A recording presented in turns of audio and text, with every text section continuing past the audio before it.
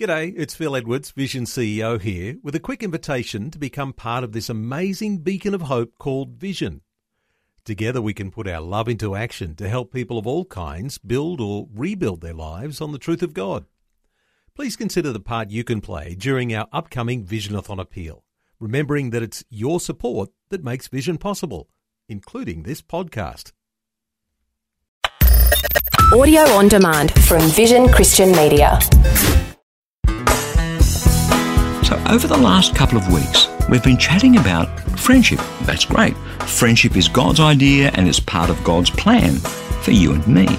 But we can't talk about friendship without talking about failure, because as friends, we do fail one another more often than we'd like to admit.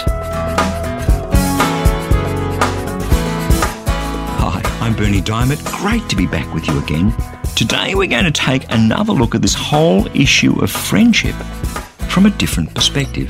And please do stay tuned, because in just a few minutes I'll be telling you about Christianity Works' free daily devotional.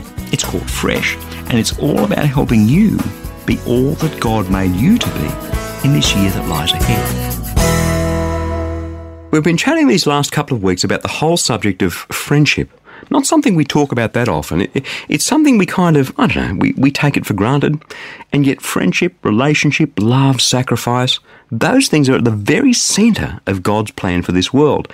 As we've seen over these last couple of weeks, God looked at Adam when he created him and said, hey, you know what? It's not good that this man should be alone.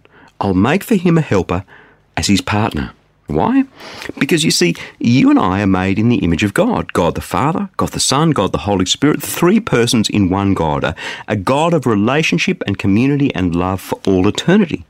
I've heard some people postulate that the reason God created you and me was that he got lonely. God was never lonely because God is three persons in one. And that's a mystery that I think I will spend the rest of eternity wrapping my mind around. Now, you see, God created us so that he could show us his great love, so that we could behold his awesome glory. That's why God created us. And he created us in his image. Genesis chapter 1, verse 26. Then God said, let us make man in our image, in our likeness. So God created man in his own image. In the image of God he created him, male and female. He created them. We have been created in the image of a relational God, male and female. He created us.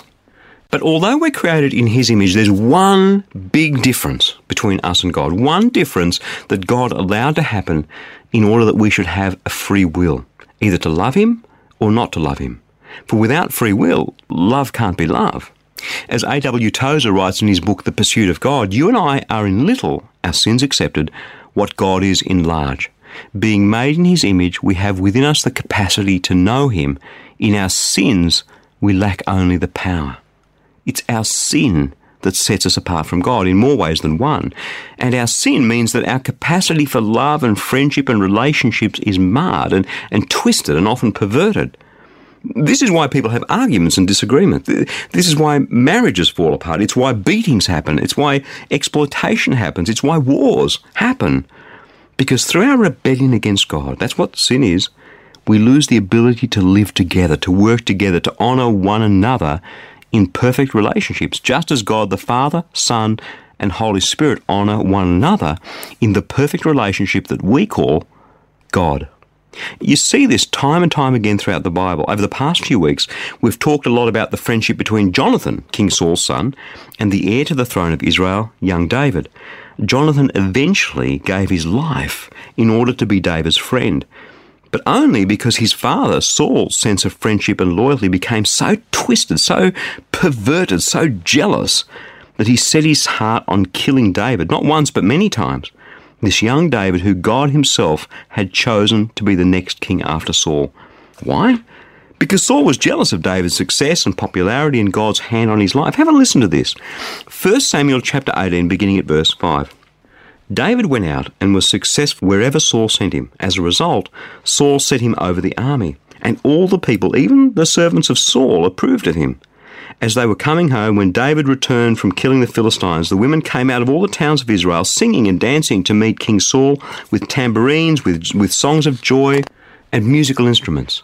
And the women sang to one another as they made merry, Saul has killed his thousands, and David his tens of thousands. Well, Saul was pretty angry, for this saying displeased him.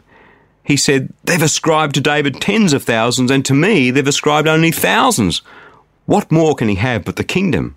So Saul eyed David from that day on. The next day, an evil spirit from God rushed upon Saul, and he raved within his house while David was playing the lyre as he did day by day. Saul had his spear in his hand, and Saul threw the spear, for he thought, I'll pin David to the wall. But David eluded him twice. Saul was afraid of David because the Lord was with him, but had departed from Saul. So Saul removed him from his presence and made him a commander of 1,000, and David marched out and came in leading the army. David had success in all his undertakings, for the Lord was with him. Do you see how our selfishness and pride and anger birth something evil in our hearts? It unlocks a powerful evil in the spiritual dimension.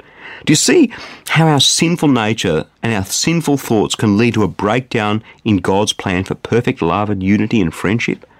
This is why friends fail.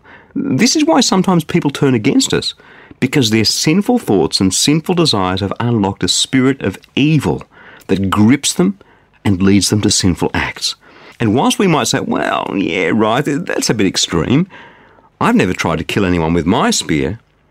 Have a listen to another example, a much more recent one that happened about 1,000 years later after this whole Saul-David thing in the 1st century AD. One that a few of us may well relate to it just a bit more closely. Acts chapter 15, beginning at verse 32. Judas and Silas, who were themselves prophets, said much to encourage and strengthen the believers. After they'd been there for some time, they were sent off in peace by the believers to those who had sent them. But Paul and Barnabas remained in Antioch, and there with many others they taught and proclaimed the word of the Lord. After some days, Paul said to Barnabas, look, come on, let's go and return and visit the believers in every city where we've proclaimed the word of God and see how they're doing. Barnabas wanted to take John, called Mark, with them. But Paul decided not to take with them one who had deserted them in Pamphylia and who had not accompanied them in their work. In fact, the disagreement became so sharp that they parted company. Barnabas took Mark with him and sailed away to Cyprus, but Paul chose Silas and set out, the believers commending him to the grace of the Lord. He went through Syria and Cilicia, strengthening the churches. You know what we've just witnessed here between Paul and Barnabas? This is the first church split. Paul and Barnabas had this huge argument, and they went their separate ways.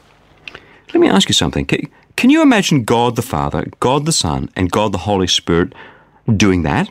No. But Paul and Barnabas did, even though they'd been through a huge amount together in ministry already.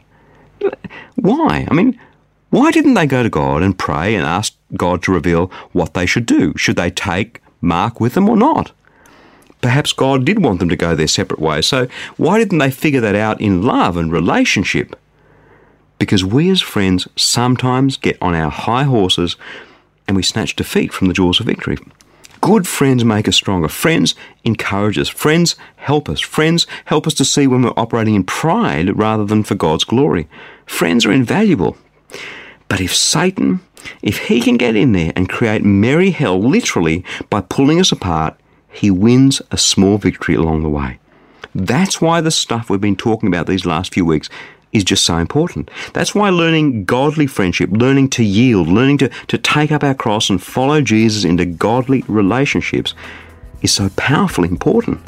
Friends are going to fail us sometimes. It's just the way it is.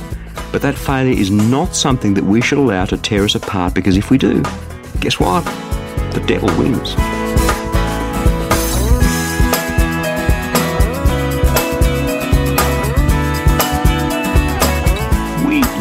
Sharing the gospel with as many people as possible so they can experience a real and tangible relationship with God. So before I go, I'd like to tell you about our free daily devotional to help you be all that God made you to be. It's called Fresh. Each day you'll receive a powerful scripture verse together with some words of inspiration, hope and encouragement. And the best news is that it's completely free and delivered right to your inbox each and every day, where you can choose to read, listen, or even watch the daily video. It's completely up to you. It's God's Word fresh for you each day. To receive your free devotional, just jump onto the website freshdevotional.org. You'll see the Fresh e-devotional sign up right there for you.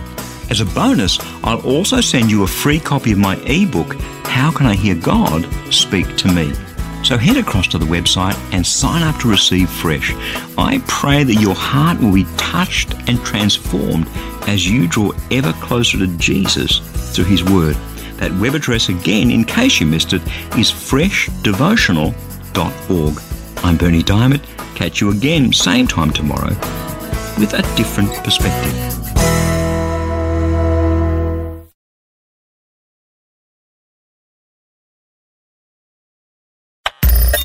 Thanks for taking time to listen to this audio on demand from Vision Christian Media. To find out more about us, go to vision.org.au.